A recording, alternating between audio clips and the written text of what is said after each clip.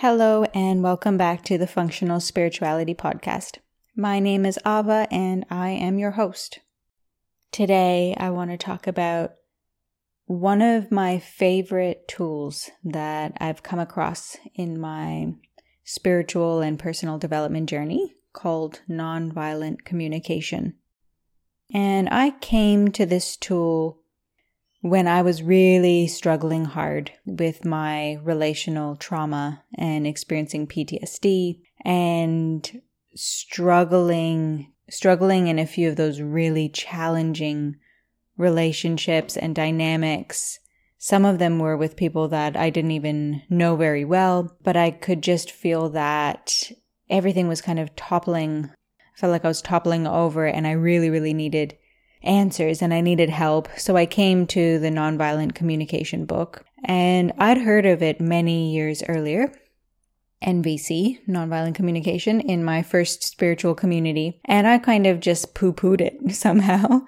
I was really young and I, was learning about all of this esoteric stuff and all of this esoteric yoga and mantras and codes and paranormal powers. And I thought, what is this crap? This sounds like some dumb extra stuff. This doesn't sound like spirituality.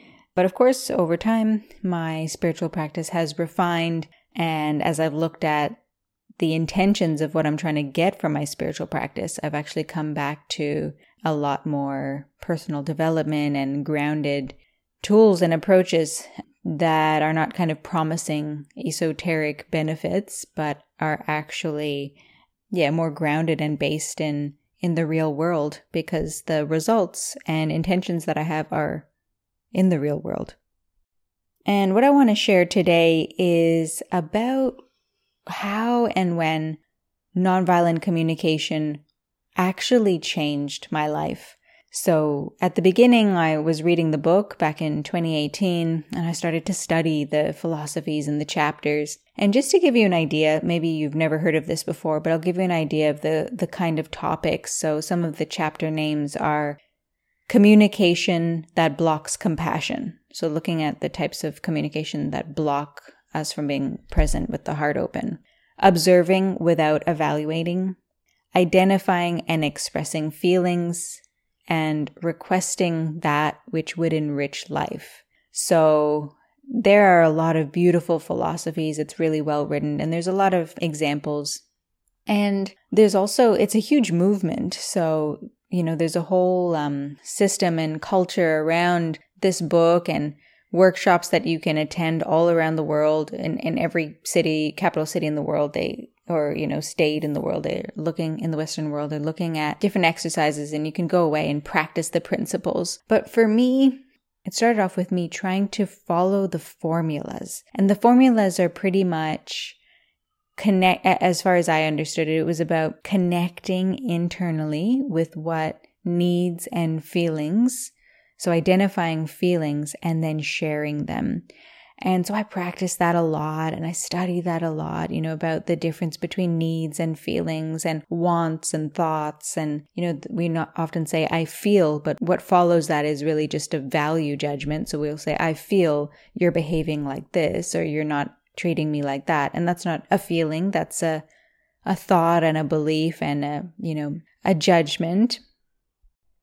And so I was like, okay, trying to change the formula in the kinds of conversations I had. And I tried that a lot. And I spent a lot of time studying the principles, like I said. But then, there was a time eventually, and a few years later, after really giving it my all and really trying to integrate it and really believing in the principles and the ideas, which are based in the spiritual principles of being present and having the heart open. And I felt the validity in my heart opening and the resonance with those principles. So I gave it my all to try these different formulas and exercises. And ultimately, to me, nonviolent communication isn't about a formula. It's not about using specific words and, saying, I'm feeling this and therefore I need that. And what are your feelings right now? And, repeat back to me what you heard me say. And, it's not about those particular phrases or formulas or the exercises. Actually, because those formulas, if we're just applying the same formula across every relationship and every conversation we have, that's not, taking into consideration the complexity and the humanity of the conversations that we have. And then we're, resorting to concepts instead of the lived experience.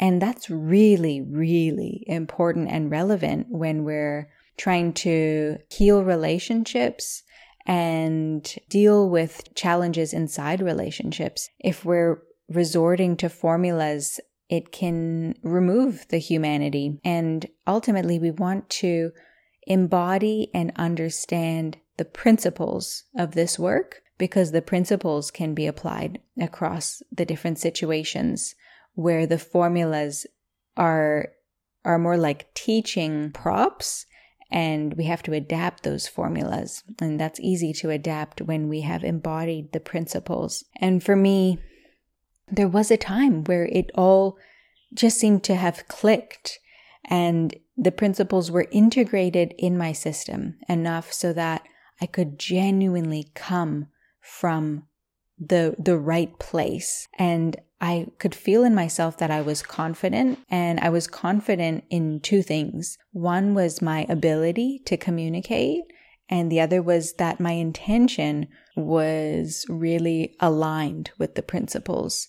And I moved from efforting to hold a safe space to naturally holding a space of safety. So the intention, the principles, according to me, if I could summarize and repackage nonviolent communication, it would be about that nonviolent communication is about embodying a very special intention. And the intention is having a deep desire to create safety and relaxation in the other person's system.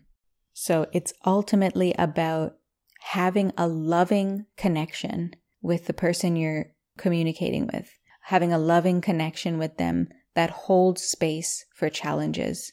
So it's not about only being nice. It's not about only being clear. It's not about having the right formula of things to say. It's not about only expressing needs and feelings and not talking about anything else. It's about cultivating a loving connection that holds space for the challenges, because the conversation, and I hear this so many times, and I know in my own experience, the formula doesn't actually work all the time. It rarely actually works like clockwork. I say this and they understand, and then they say that and then I understand, and we've said the right things and now we can all move forward. The formula rarely works.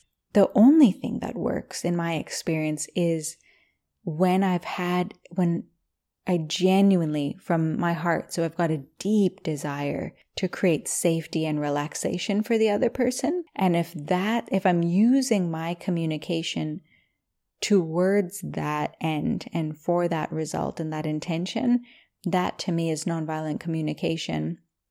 And of course, this is different from fawning. So, please listen to that episode about fawning. We'll link it in the notes.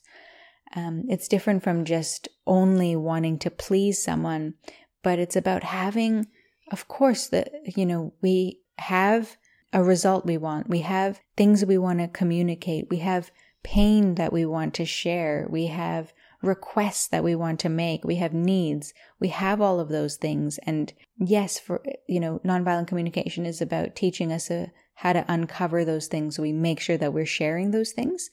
But ultimately, it doesn't matter about us sharing our needs and our feelings. And I know I started nonviolent communication because I needed a tool to help me. I needed a way to share my feelings. I'm in pain. I need to share my needs and feelings. I need results. I need help. But ultimately, we have this desire about having a loving connection and having a compassionate desire inside of our heart to create safety, create healing for the other person. Then our communication has the space in which it's happening it is something that is helping to mend. It's helping to bridge those gaps. It's creating a space where if we get the formula wrong, or there's all of the complicated things that can come up in a conversation.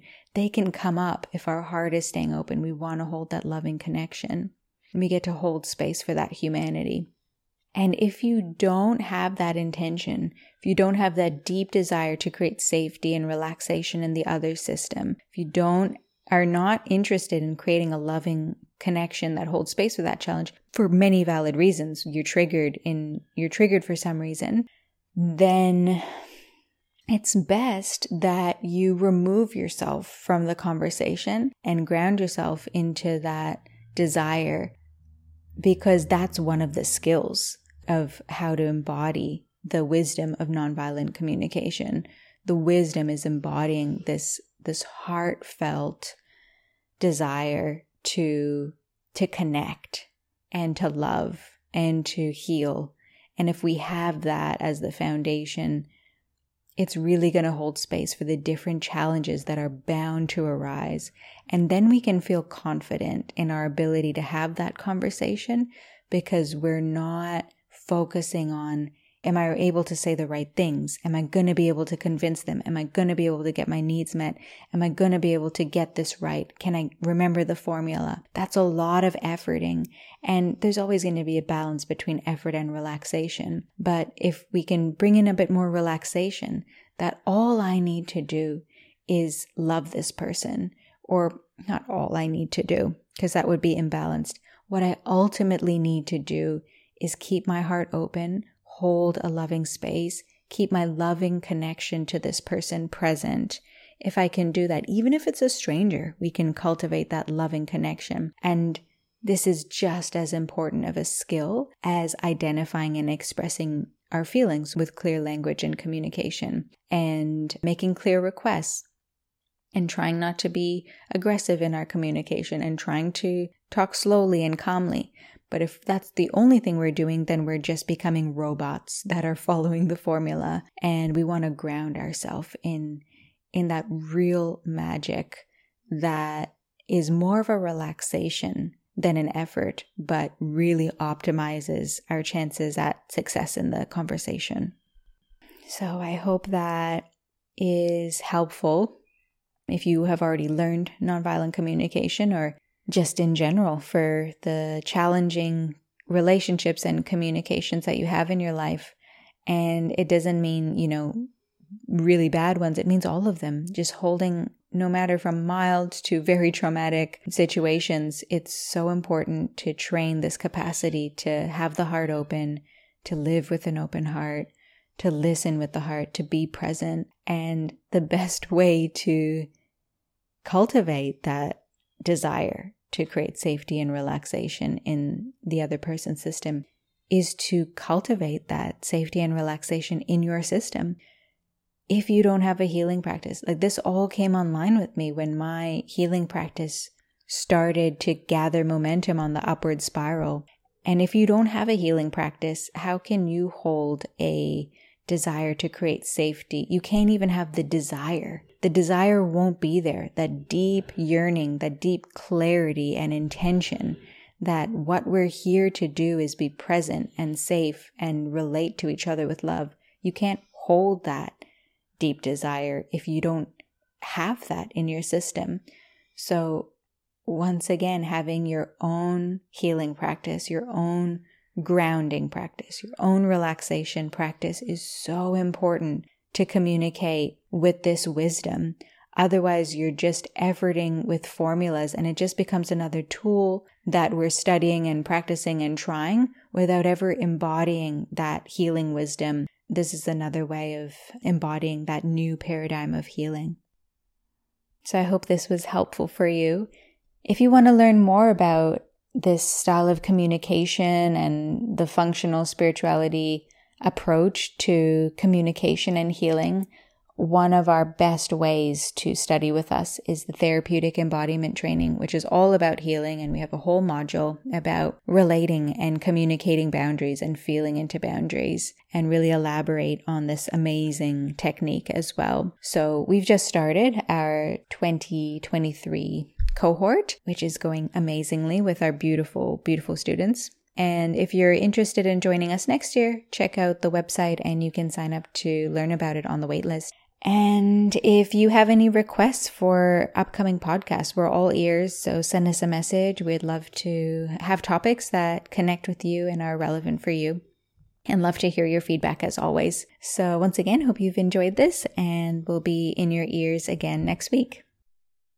Thank you for tuning in to the Functional Spirituality Podcast. If you enjoyed the show, make sure you subscribe by pressing the plus button on iTunes or the following button on Spotify. This is going to ensure that this resource is available and top of mind when you most need it. So please subscribe now.